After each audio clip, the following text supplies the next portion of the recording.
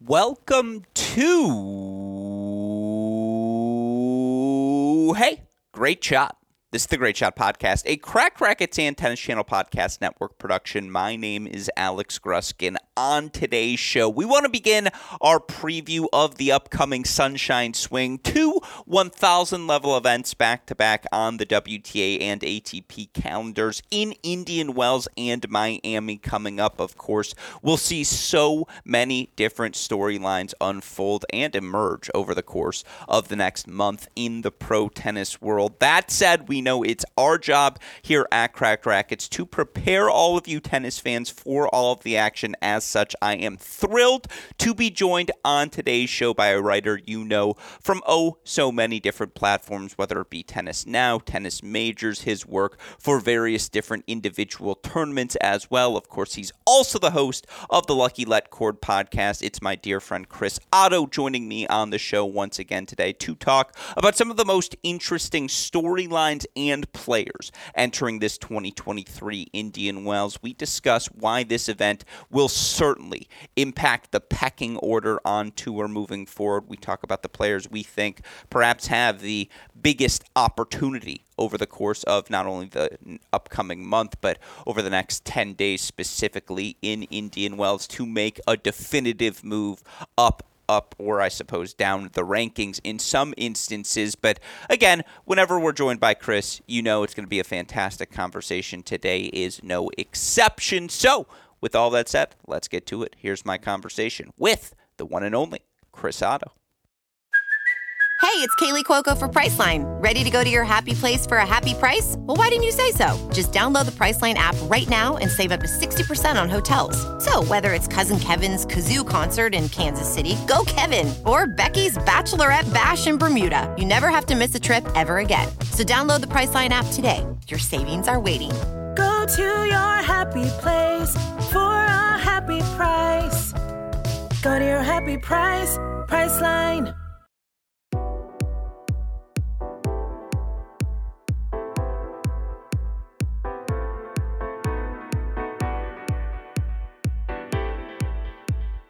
Joining us once again on the podcast to help us preview the upcoming Indian Wells 1,000 level event is a returning champion here on our Cracked Racquets shows. One of my favorite writers in all of tennis, a man whose work has appeared on just about every platform. It's our dear friend Chris Otto joining us once again. Chris, how are you doing today? Morning, Alex. I'm alive, as I told you earlier, and happy to be so. Yes, I am glad to hear that. And you are on the grounds at Indian Wells. Let's just start there. What do we get to expect from you over the next 2 weeks? Grinding it out for the tournament website, BNP Paribas, .com. Mm-hmm. Yeah, lots of mega content from there. I'll try to stay active on Twitter when I get free time.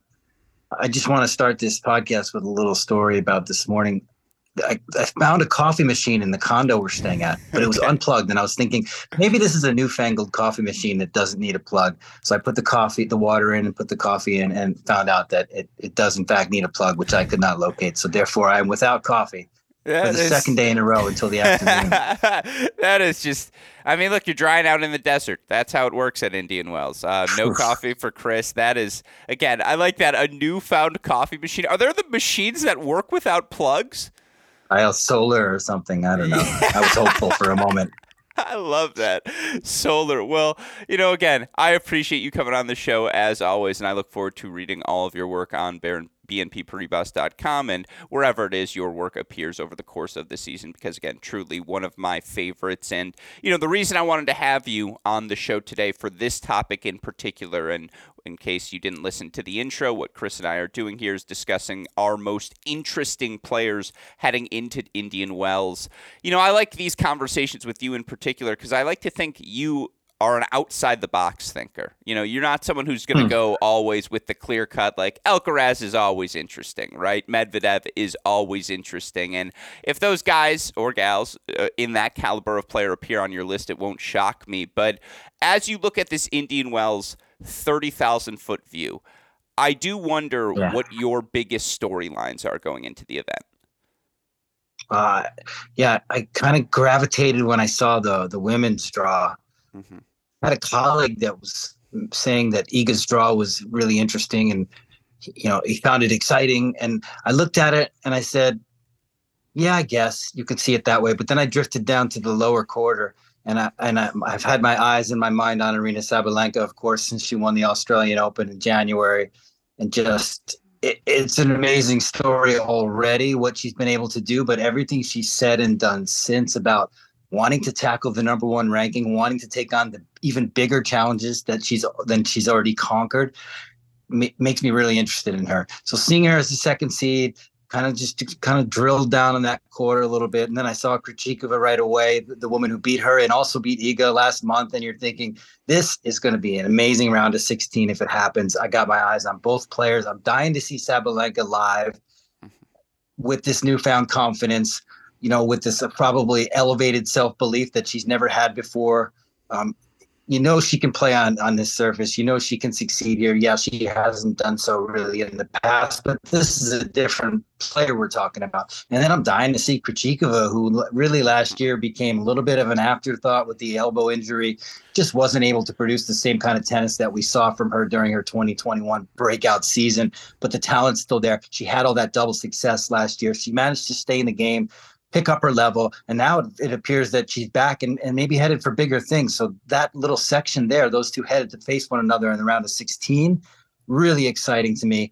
Definitely want to watch both players. And as you know, when you get to one of these tournaments, Alex, you want to watch so many players. Mm-hmm. For me, thinking about in week one, thinking about seeded players and big names is almost like I'm not even ready to do that yet. There are so many players who I haven't seen yet. Players and qualifiers who I'm just curious to figure out what kind of tennis they play, what their games are like, so I can actually write about them properly. So I don't always look ahead to the big stories. But yeah, Iga's, of course. I've looked at Bianca Andreescu, who could potentially face Iga in the third round here at Indian Wells a lot, and been hopeful about her upcoming matchups, and it hasn't always panned out. Maybe the former BNP Paribas Open champion has a little something to say about that and will make it interesting this year, and she will meet Iga in the third round. And if that happens, could be very exciting too.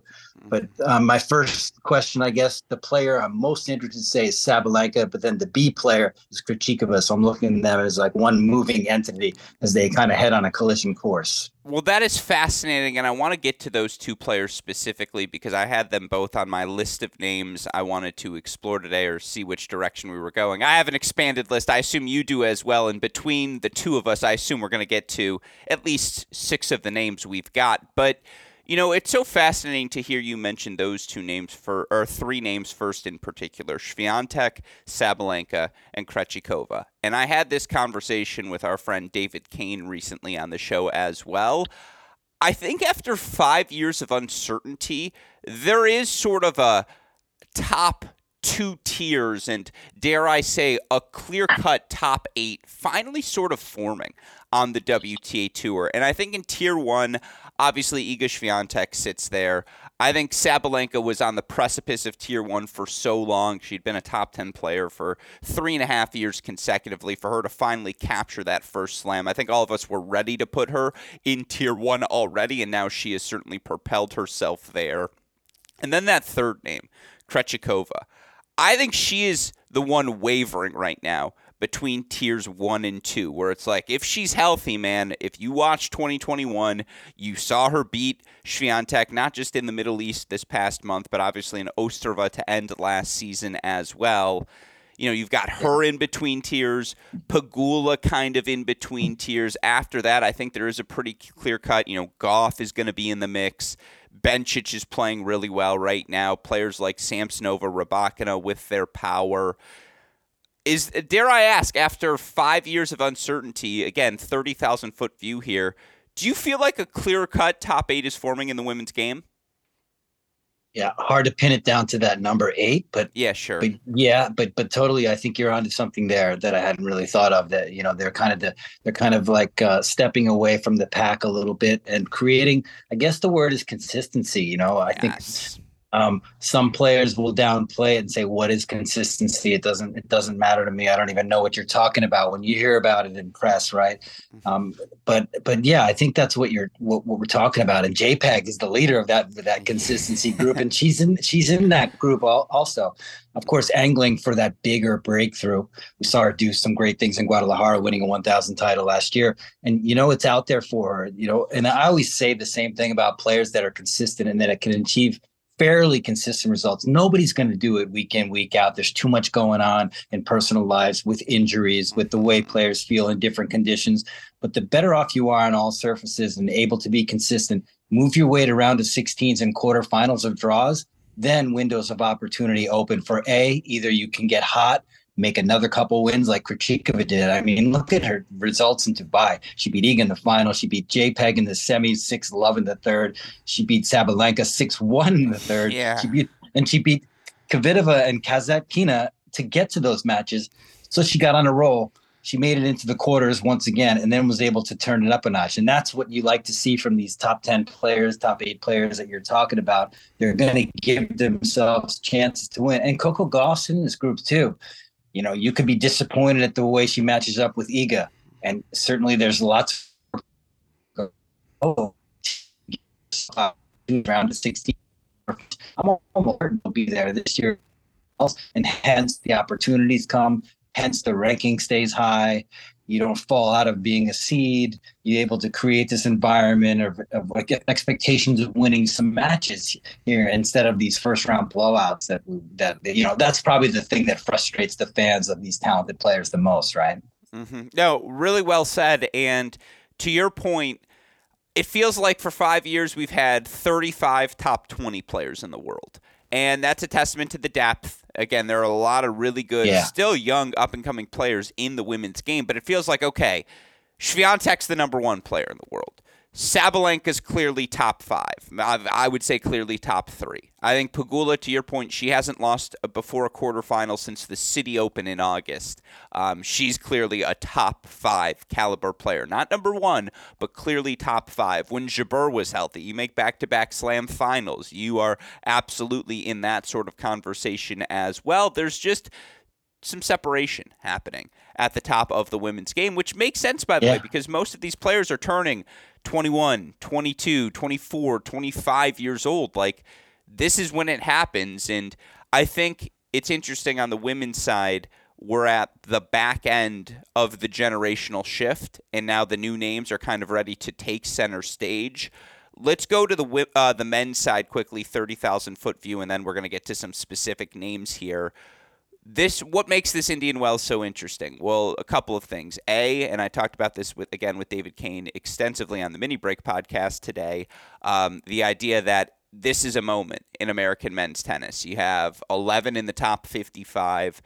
Taylor Fritz is the first defending champion entering Indian Wells since Andre Agassi. Obviously, to have back-to-back 1,000 level events on home soil, all these Americans are going to get bites at the apple. I think this is a moment where perhaps, again, American men's tennis can break through the mainstream sporting conscious. But I also think the biggest, one of the biggest storylines that we haven't explored much yet that I would really like to hear with you, there are no big 3 in this Indian Wells main draw, Chris. No Rafa, no Novak, no Federer. And we're coming into this event with Daniil Medvedev having won his last 3 events, 14 matches in a row. Obviously, he seems to have steadied the ship. Tsitsipas made the final in Australia. Alcaraz is the number 1 overall seed. Jannik Sinner looked like the 4th best player in the world those first 2 weeks of February. Like, this is a pecking order Indian Wells, in my mind. I'm curious if you see it the same way on the men's side. Yeah, it's nice. There are downsides to not having the big 3. It's, the star power is gone. Those anchors and the draws on either side of the draw for your pre-tournament storylines are shattered.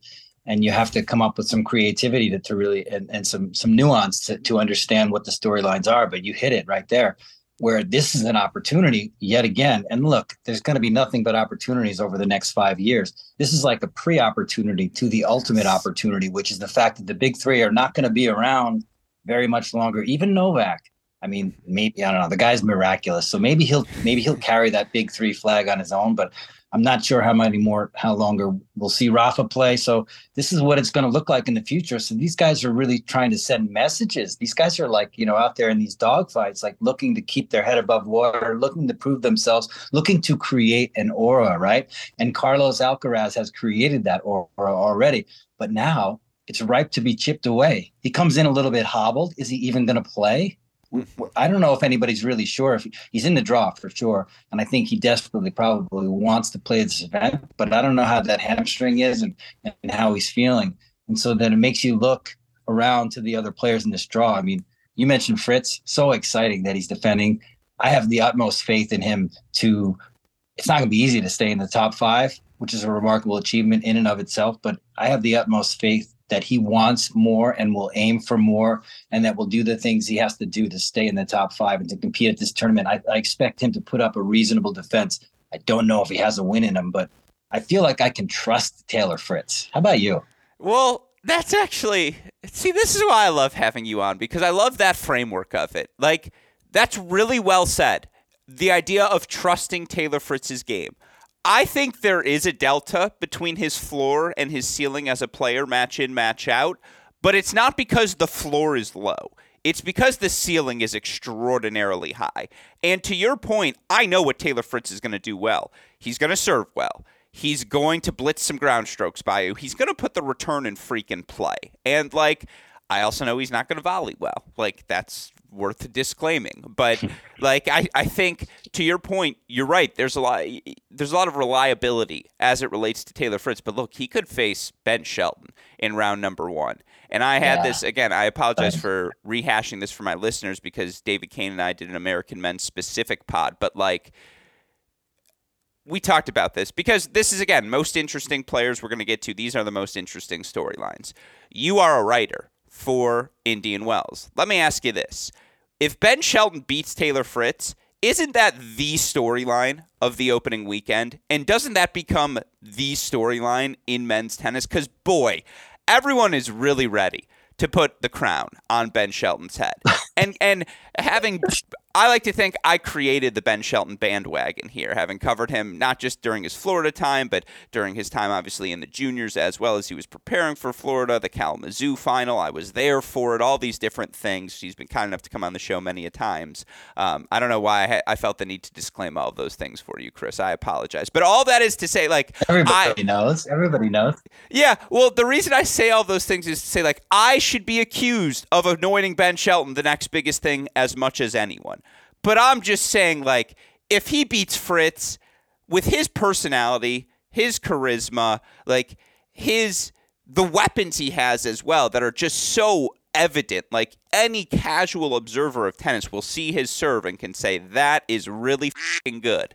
I just feel doesn't that become the biggest storyline? That's my thing. And if Ben's the guy, as the kids are alluding to nowadays, if he's him, Chris, he wins that match. Ben goes out and beats Taylor. Yeah, I think you're right. I don't know what it is about Ben. Obviously, it's the tennis, but there's some kind of charm. Just watching him practice on the stadium last night with Holger Rune, and you're I don't know. He's got this easy way about him. He's got this inner confidence that kind of exudes. It's not it doesn't put you off at all. He's a great kid, great smile, and great. He's got that look in his eyes that he's just hungry and happy to be here. Plays with joy. And not to mention all the tools he has that are going to make life a lot easier for him on the tour. That serve is incredible. He's got a lot of skills. And yeah, I mean, you're hitting on the beauty of what's going on here with American men's tennis, the 11 guys in the top 55 that you alluded to. And Taylor Fritz is the top dog right now, and I love him there, and he belongs there, and he's setting the example, and he's there trying to fight off these other players, and they're close to him. Tommy Paul, just what was that epic in Acapulco? You just have to laugh if you saw that match, you're still probably laughing about how ridiculous it was. The point is that it's really a can't miss moment for American men's tennis with the depth that they have, with the amount of different storylines and players that are coming through, that are growing, that are developing. It's a can't lose moment. Fritz or Shelton in the third round, take your pick. Either way, it's a great story. Mm-hmm. The number I have with is I want to see 2 Americans in the quarterfinals. And I just I want to see an American man involved in championship weekend. It doesn't have to be in the final, but this is a moment. And so let's get an American to the semifinal. I agree with you. Perfectly said. I do think this is a fascinating event. I think those are probably the most interesting 30,000-foot storylines heading into it. But now let's get into the players. And you alluded to some of them earlier, but let's just get right to the top of your list, Chris. If there is one player you're most interested in seeing play in person following throughout the course of this event, men's or women's side, who is it and why? Holger Rune, I think, is the guy I'm really excited about. Okay, I like it. I just can't shake that feeling of there's intangibles that you look for in players. And I feel like Holger's desire to improve, his desire to compete is so admirable. His game is really starting to look to me like kind of mind blowing. Like he just can get up in players' grill with his game and just attack relentlessly. He's also got this diversity. He's a good mover. There's really no box that he doesn't tick. And I just feel like obviously it's happening so fast for him, this rise from maybe just a smidgen outside of the top 100 last year to number 8 as he enters this tournament. But I am so excited for what his short-term future holds, not even the long-term. And I'm starting to wonder and ask myself this question, like, who has a better long-term future, Holger Rune or Carlos Alcaraz? And I'm wondering, is that a crazy question that I'm asking myself? And I'm starting to think maybe it's not. Maybe there are two teen phenoms that are destined to be seriously great in men's tennis. And I feel like you don't know. That's why I'm so excited to see Holger in person this week and to watch him practice and to watch him play some matches. I just want to get to know what he's doing better, because it blows my mind when I watch him play. Even his match against De Minaur in Acapulco, which he cramped. And of course, he's a young guy. These things happened. It's happened to pretty much everybody in Acapulco. Yeah, he lost that match, but what he did to De Minaur in that first set, that's the tennis I remember. And that's the tennis I think that he's capable of playing consistently as he matures. And I'm just so excited to see him close up in person. I mean, I remember speaking to him last year and watching him win his first match at Indian Wells. I think he was ranked 86 when he was here last year, ended up losing to Berrettini. He's just come such a long way so fast, and it all makes sense because he has all the tools and he has all the desire.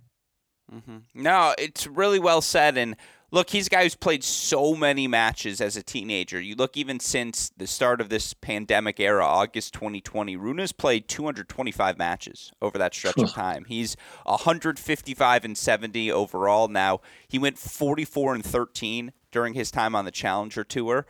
That's ridiculous. And it's why he is where he is right now already. Obviously, you look at what he was able to do last year to not just win Paris, but, finals of Sofia, wins the title in Stockholm, loses in the final of Basel to obviously a very much informed Felix, then goes on to win Paris. That's a ridiculous month stretch for the teenager, the sort of stretch you have when you are one of those generational talents. And, having watched Holger from the beginning, it's so amazing that he's already turned his weakness into a strength. Early on, he was very tentative on the forehand wing, very tentative on the serve, and now he goes after those balls. And, he's capable of playing first strike tennis, along with the fact, as you've mentioned, he is a fluid athlete. He's plenty comfortable in and out of the corners. I think the backhand's special, like his ability to absorb, redirect pace on that wing. It's a very advantageous draw as well. Now, I think if he played Mackie McDonald in round 2, I think that one's tricky. Mackie's played well of late. It's a California kid in California. You always like the chance for magic there, and we've seen UCLA Bruins make magic recently. Look back at the Marcos Giron run from a couple of years ago. If he can get through that, though, then his quarter of the draw really does begin to open up. Here's my response to you, because one of the guys on my list, who I'll just throw in here now, who I think is my most interesting men's player entering the draw, is a guy I would throw right up there with Carlos Alcaraz and Holger Rune. And it's not just to be lazy and say, well, it's got to be a big three moving forward. I genuinely think these three have separated themselves from their peers, and that would be Jannik Sinner. Would you include Jannik Sinner in that Rune Alcaraz conversation, Chris? Yeah, absolutely.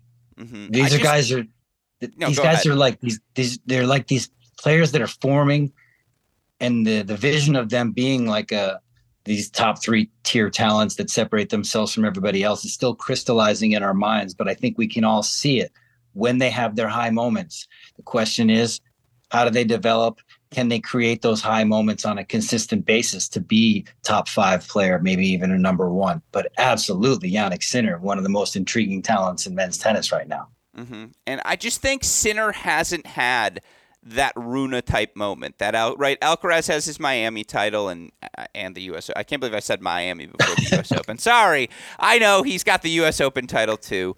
Rune's got Paris. Sinner's really good everywhere. And like the fact that Sinner's 13 in the world right now is a joke, because last year only 2 players made the second week of every slam. It was Rafael Nadal and Jannik Sinner. If Sinner got Wimbledon points for his quarterfinals, he would have been a top 10 player in the world. He would have been in the year-end finals conversation where I thought he belonged last year. Of course, our dear friend Jeff Sackman at Tennis Abstract, his ELO ratings have Sinner as the 4th best player in the world right now, behind Djokovic, Medvedev, and Tsitsipas. And I've always been inclined to believe that because you look, again, I like my clubs, Chris. Who are the players who rank top 10, 15, 20, 25 in both hold and break percentage? Right now, only 2 men rank top 10 in both. It's who you'd expect, Djokovic and Medvedev. None rank top 15 in both. 3 rank top 20 in both. You have Marin Cilic, who his last 52 weeks, he's either been injured or making the semifinals of the French Open, so that makes sense. Carlos Alcaraz, who I don't know if you know this, Chris, he won the U.S. Open last year. I had forgotten it, but I just make sure you you just heard. That's good. And then the 5th guy is Jannik Sinner. And like when I watch Jannik Sinner play, if you aren't elite, if you don't have a weapon to hit him off his spot, he's going to dust you. And you look for him over his last 52 weeks, 43-7 against players ranked outside the top 20, 35-3 against opponents ranked outside the top 50. Now, he's 5-10 against top 20 opponents. There are a lot of tight losses. 5 sets where he has match point against the aforementioned Alcaraz at the U.S. Open. 5 sets against Tsitsipas in Australia this year. 5 sets against Djokovic at Wimbledon last year. He doesn't have that slam final yet. He doesn't have that Masters 1000 title yet, though he did make the final losing to Hurkacz in Miami in 2021. But he has everything else. And I'm just like, I'm so certain that we're going to get that Jannik Sinner month. Why can't it be this month? Something special between Indian Wells and Miami, Chris. Yeah. No, it certainly can. It's just a matter of time, I think. I get the impression that he's developing in a lot of ways and that he's probably absorbing a lot of content, shall we say, from Darren Cahill, maybe making subtle adjustments to his game, focusing on things that he isn't completely comfortable with. It's funny how we watch players and we wonder, well, why did he perform that way on this specific day? There's a lot going on in the development of a young tennis player. That's why even with Holger Rune, I'm talking about him like he's, God's gift to tennis. I think he has a 28-33 career record outdoors in his career so far. So I mean, there's still a lot of room to go, and there's still a lot of uncharted territory and things to prove. But I mean, that's what we're waiting for, right? The Sinner explosion. I think anybody who's watched what he's done against Carlos Alcaraz has been like, oh my God. Oh my God. Some of the greatest moments of tennis that I've seen in the last 52 weeks have been provided by him. Top 3 rivalry. Stretches. Yeah. I'm talking stretches, maybe a set here, maybe a match there. So if it happens consistently, it's going to be a beautiful thing. Yeah. Really well said. To go back to the Fritz word you used, reliable, other than his health, Jannik Sinner's just so reliable. Like, he's not hitting himself out of a match. That's not going to happen. He has gotten faster, although, boy, again, he's just so bony. Like, I'm always afraid his knee, when he slides, I'm like, please stay in the socket. Please stay in the socket. Because you're just like, I don't know if those tendons are secure. But it's also like, here's the last thing. Because I floated this theory when I was recording a pod Han Solo, but now I have Chewbacca by my side. So I need to ask you this. And with the beard, let me tell you, it's a good beard, Chris. But all of that said, like, when I watch Sinner, Alcaraz, even Rune with the cramps struggle, I don't think we frame their struggles properly. because you and I are old enough to remember back in 2010, 11, or not 11, but 2010, 2009, when the question for Novak Djokovic was, well, is he going to get over the cramps? Is he going to get his fitness right? Because he seems to always be flaming out in the later stages of these matches. And then in 2011, as a 23, 24-year-old, he showed up as maybe the greatest physical presence we've ever seen in men's tennis. And it's like, hey, Sinner's 21. Alcaraz and Rune are 19. Like, they're still 2 and 4 years away, respectively, from that Djokovic 2011 spot. Like, I just think we never frame it like that. I know. I agree. I mean, there's so much to learn on the circuit as a top pro. You can have this blistering game and these, these like mind jaw-dropping strokes, but there is so much to learn about the battles you're going to face, the stresses you're going to face, what's important to focus on before you play a match, recovery, how you behaved the night before, how you're hydrating. All these little things show up in the end result. And these guys are learning this right now. It's not always pretty, but they'll figure it out. And yeah, it's funny when Twitter is the worst place to watch comments as a guy is cramping during a match, but you're like, oh, he'll never be anything. He cramps every time he plays Jack Draper, the same thing. Yeah. He gets a lot of guff for that. I think most of these guys are gonna mature and figure it out. They're probably up at night playing video games and drinking Coca-Cola and eating Cheetos and stuff. Believe it or not, it's probably true. 100%. And they won't be doing that in a few years. No, I feel like Sinner's more of a charcuterie board sort of guy, like, if we're being honest, as opposed to Cheetos. But I agree with you there more broadly. Like, there's no way Holger Rune can't rip his way through like a bag of Reese's Pieces or like the Reese's, or what are the mini Reese's where it's still like the mini cups. What are those called? Oh my God. Man. But like the full bag bags of those. Yeah, exactly. Where he's just like, come on, I'm eating handfuls. No, completely agree with you there. I think those are the most interesting like groups to watch on the men's side because, again, it's fascinating. We've already moved on to Next Gen 2.0, although when we get to more interesting men in a moment, I do think that second tier of Next Gen players on the men's side is most interesting. But I know you've got some obligations on site, so I want to move to the women's side quickly. We sort of had this conversation at the start. Is Sabalenka your most interesting women's player in the draw? I mean, there's a lot of players I'm excited to watch. Okay. But yeah, she comes to mind. I want to see that follow through. I think that's the big storyline that I'm looking for this year. She's got 20 points to defend in these two 1,000 events. Iga's got 2,000. If she's talking about truly trying to make a push for number one, I know she's kind of psychologically probably creating a goal that's far enough off that it doesn't have to pressure her, but it's also a nice quest. I mean, I'm not sure if she seriously believes she can become number one, but if she's serious about it, here's an opportunity because Iga can't gain a single point and she can gain, my math tells me 1,960 points. Yeah, no, very well. Yeah, well said. So, but you mentioned these tiers, this top 8, top 10 of women's tennis players that are sort of becoming a little more consistent. And that doesn't mean that there isn't the same amazing depth on tour. It just means that these players are a little bit more mature, a little bit more experienced and are able to do this on a more consistent level, which is such a cool thing, right? It doesn't take away the depth out of the equation because it's still there from top to bottom. And I have a player who's sort of on the fringe of those two areas, Rybakina, who we all know should be ranked higher, but who's a player I think could become a top 5 force in the game based on what we saw in Australia and what we saw at Wimbledon. And I'm really excited to watch her more and see how she's developing over the weeks and months. And I think there's a chance that she could become a real legitimate top force up there in that top 5. Yeah, well, I think they're two players. I always include them in Serena Williams Power Tennis Country Club, where it's just like they'll take the racket out of your hands. That's what they do. And it's so fascinating. Sabalenka, so now we've removed the last 2 months. And by the way, this is a stupid thing, but just so you know, Chris, and our listeners know, on Tennis Abstract, they have the stats leaderboard, right? And you can adjust the time frame of the stats you're looking for. You can do last 52 weeks. You can do specific season.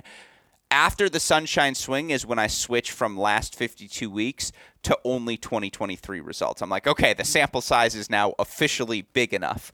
So I'm really excited for that. Like after this month, that's something. It's a nerdy thing I'm looking forward to. But obviously, I follow the stat leaderboard closely. You know, Sabalenka over the first 2 months has had 45 double faults drop off of her resume from last year. So it's just like she's went from, I think it was like 435 double faults at her peak over the last 52 weeks to she's now at like 388, which is still number one, but like now you're within 100 of the next closest person, which for her is like big progress. And the crazy part is it's taken her hold percentage from 28th amongst top 50 players to 15th amongst top 50 players. It's like, see how much easier life can be if you just make the serve arena. Like it's crazy. It's really just one of those statistical things you notice if you geek out like I do. Yeah, the key is no layup, right? It's just like she has been chasing this dream in particular, win the slam title, be the number one player. And now she's gotten a taste of it. And it's just like, how will she respond to that? She looked really good against Krejcikova. The first set she won at 6-1. She's blitzing through. She looked amazing until she didn't. And it's just like, that's not a bad loss. But how is she going to bounce back? I think it's going to be interesting to see. And like, are we going to see the player who was blitzing people 2-2, or are we going to see the 2022 version who's like 6-3 in the third after being a set and 4-1 down? Like, you're right. I think that is absolutely fascinating. I think she has to be on the list. I think you talked about Rybakina on the precipice of the two tiers, just to put the final bow on the Krejcikova conversation, because she was number one on my list. Mm-hmm. If Krejcikova makes like a semifinal or a final this week, doesn't she have to be tier one moving forward? Like, and her skill set, she has the size to kind of absorb the pace. She appreciates it. She redirects it with her technique so well. You see the doubles success translate onto the singles court in the sense that she just is so good on the return of serve. The length of her return, just she gets points back to neutral at a minimum. She has weapons as well. She's probably the best. Not probably. She's the best volleyer in the on the WTA tour. Like, she has the most complete game, and she matches up well with Iga, which is like one of four people you can say that about. Yeah, I mean, yeah, blueprint for success, right? Now she has such an intelligent style of tennis. I really enjoy watching her, and I feel like it's been a process for her. Obviously, she's a late bloomer. But I think, getting there in the first place to what she did in 2021, which she was relatively new to the Grand Slam game and won Roland Garros, that was magical. And B, dipping like she has with the injuries, which can cause major doubt, and responding again. I think she's going to be like a pillar of belief going forward. So that mental part of the equation, which of course is a huge part of any tennis player's rapport or makeup or whatever, is going to be fine. So now the tennis takes over, and I think stay healthy. I think she's going to be there for a few years to come, be a top talent, and have a chance to win slams. Yeah, and you mentioned matching up with Iga. How do you do that? Mm-hmm. No, I mean, she just has that unique ability, right, to take the ball early on the rise, drive through it, reabsorb and redirect your pace. She can also take time away with her movement forward. I mean, it frustrates a lot of players. Yeah, and she's a multi-time slam champion. And like I always say, it helps to be the best in the world. You just have a confidence if you're the best in the world at something that other people don't. And she's number one in the world at doubles. Like, she's a Hall of Famer on her doubles career alone. And she's been number two in the world in singles, and she has a slam title. So it's just like, and she's a tennis nerd. She's ready for those moments. And so, again, I'm really looking forward to seeing her healthy and back at the top of the women's game where I think she belongs. All right, let's rapid fire through some names here at the end. Let's just start with the women's name. We'll go name for name. Give me a name and a take. Oh, I'm dying to see Alicia Parks. She's really come on. I watched her in qualies at Wimbledon last year because there was hype. She had a 128 mile per hour serve at the U.S. Open, I think, in 2020 or 19. I forget when, but everybody was talking. That was like a full-on news article. Like, she just tied Venus Williams for the fastest. You're like, who is this girl? So I went and watched her at qualies last year. It was about me and like 7 other people. It was a horrible match. She was just out of it. She just didn't play well at all. And she didn't serve well. And I was kind of like, okay, I need to see her again because this was really an unimpressive performance. And I left thinking I didn't really have her on my radar for a little while. And then she obviously just fought her way back up there and has put up such good results. I think won 16 of her last 20. I mean, just playing great tennis and serving lights out. She's, I think, if you're talking year to date, she's like ranked sixth in service games, holds to 81.4%. Obviously has a ridiculous serve. Averages more aces per game. I saw a stat on Opta than any other player on tour. So I definitely want to see what she's bringing and how the rest of her game has come along to kind of keep pace with that serve and make her a consistent threat. It looks like she's got a pretty bright future. So it shows you what watching just one quality match of a player and making an opinion on them can do to you. Yeah, very well said.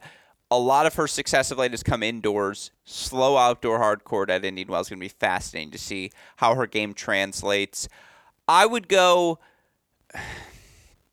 They're in the same category to me because I think they're the same sort of athlete, the same sort of dynamic. Now, Marta Kostyuk's been more consistent than Bianca Andreescu of late, but those to me are still two tier 1 talents that I look at. And Andreescu's still 23 years old. Kostyuk's 20? Just coming off of her first title run as well. They're both those just elite athletes who have elite quick twitch, who can also do a little bit of everything. And I don't know what the best version of them is going to look like yet, but I guess we sort of do a little bit with Andreescu. We saw some shades of it, although still you feel like she could be better than her 19-year-old self.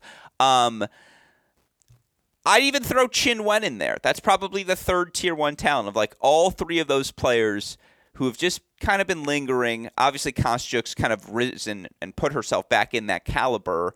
Those are 3 wild cards where I say, all right, I'm ready to invite you to the dance floor, but you've got to earn that invitation a little bit more. You have all the criteria we're looking for, but you're not there yet.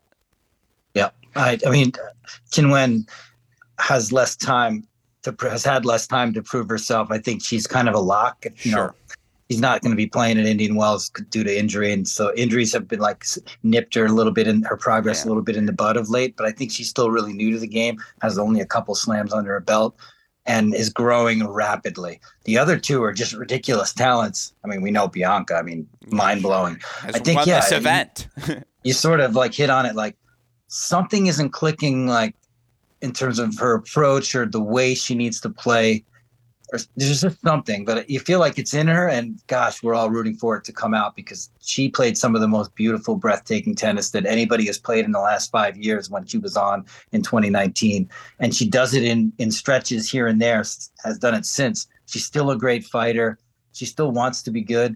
And I think that it'll happen. It'll just take some time. And then Kostyuk has been a little bit of a mystery, breakout player at the age of 15, third round of the Australian Open. So talented, so good striker of the ball, great athlete. I think just needs to figure out her style of winning tennis that maybe she has to win consistently, what she needs to do. And I think she's still very much a work in progress in that regard. But obviously winning a first title, never a bad thing, right? Mm-hmm. No, absolutely. And, again, the tier below that, the original next-gen WTAers, Mukova, Badosa, Sakkari. I want to see if any of them can make a move as well. But let's switch to the men's side again. Last question for you. We'll rapid fire here. I'll just throw a name. You tell me if it's interesting or not. You're going to throw the name I was going to throw. Just so you know. Of course you are. You think I am? Yeah. Well, I'm going to go with the Norrie Hurkacz tier because those are the two to me where it's that's where I think okay, first of all, Cam Norrie won this event 2 years ago. Cam Norrie, yes, he was injured, but just beat Carlos Alcaraz on clay and made back-to-back finals in South America. Cam Norrie's been top 10 for 2.5 years now, or top 12, as has Hurkacz. And it's are you guys tier 2? What? I don't know what to do with them. And in a big 3 list draw, we've seen Norrie and Hurkacz can go beat a Medvedev. They can go beat a Sinner. They can go beat an Alcaraz. Why can't those two go win this event? I think, and again, is there that big of a gap between them and Casper Ruud? I don't know. No, they're not. Yeah. Cam Norrie's a beast. He's amazing. He leaves no stone unturned. He plays intelligent tennis. He executes his game plan. He's such a smart, solid player. I absolutely love him. Can guys knock him off the court? Are there guys that are more exceptionally talented that he is? Yeah, of course. But he's gonna be a fixture in the top 10. And like I said at the beginning of the show, these guys that are always in the round of 16 quarters, they give themselves chances. Draw Blake's a little bit. Guys a little injured on that given day, like a Sunday in Rio. Boom, raise a trophy. That's gonna happen with him. And Hubie is a little bit more mysterious. He is so beautiful what he's on. It's like almost untouchable. And I feel like if he can do that for 7 matches at a Slam or 6 here, he'll win the title. I won't be surprised at all. He's on that plane physically as well. He is like, for 6'6", guy is a freak in Hurkacz. Like, he moved. We saw it against Djokovic. He moved really well. Yeah, no, he's an amazing talent. And I don't know, he seems, to me personally, I think he comes out flat a little bit here and there. Just like performances that aren't up to the level that, he's capable of. And I think that's true of every single player.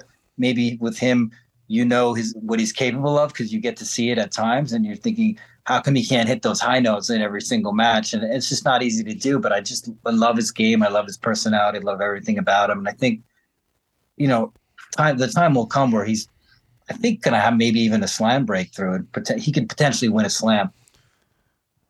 Maybe I would say, this is a question, Hurkacz or Norrie more likely to win a Slam? I'd probably go Hubie. Yeah, Hubie at Wimbledon just because he has the serve. It's the big weapon that, again, can make his life easy and the game style. But all right, then last name belongs to you. Who were you going to say? Wow, I got to say Wu. Oh, Yibing, that's such a good call.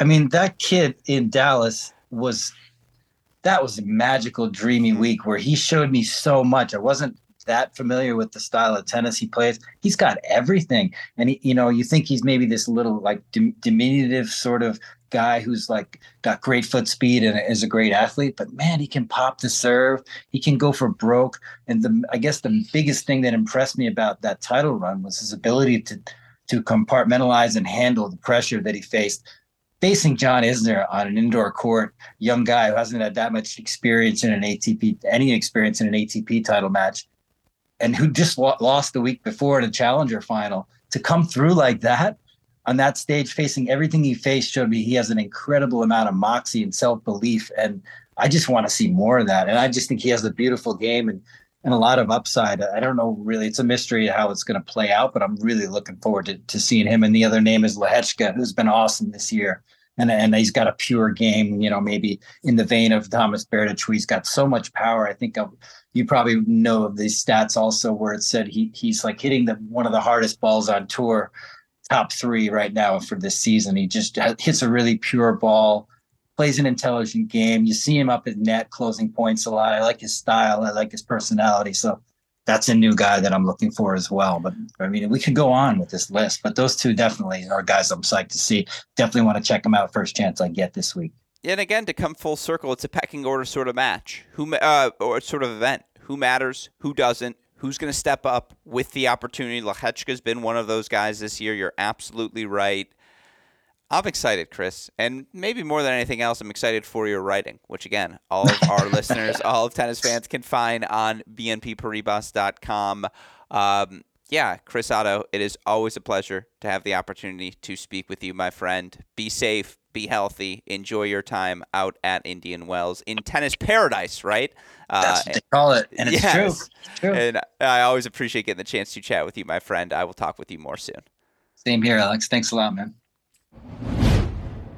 Hope all of you enjoyed my conversation with the one and only Chris Oddo. A massive thank you to Chris for taking the time to chat. I know how busy he is with his preparations for this 2023 Indian Wells, and yet he takes the time to speak with us just about whenever I ask. I'm immensely grateful for that fact. Such a fan of his work, so please be sure to read everything Chris writes for the Indian Wells website throughout the course of the next 2 weeks, and let him know your support for his work as well. I know he always appreciates hearing from the fans. But again, with all that said, we got plenty more content coming for all of you tennis fans over on the Mini Break podcast feed. I'll have conversations with David Kane, Gil Gross, talking about the American men and the contenders. We'll have a women's contenders podcast coming up here on this GSP feed tomorrow as well. Plenty of college content coverage also, as of course we have our Deciding Points where we recap all the Division I college tennis action. We've got broadcast Thursday, Friday, Sunday on ESPN Plus with the ACC, SEC networks.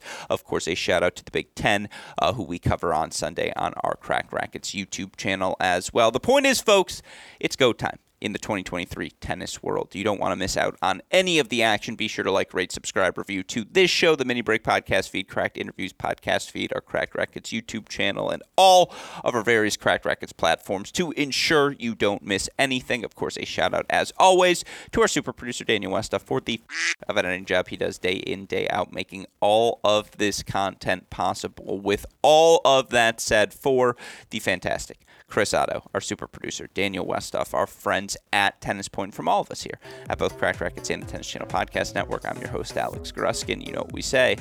Hey, great shot, and we will see you all next time. Thanks, everyone.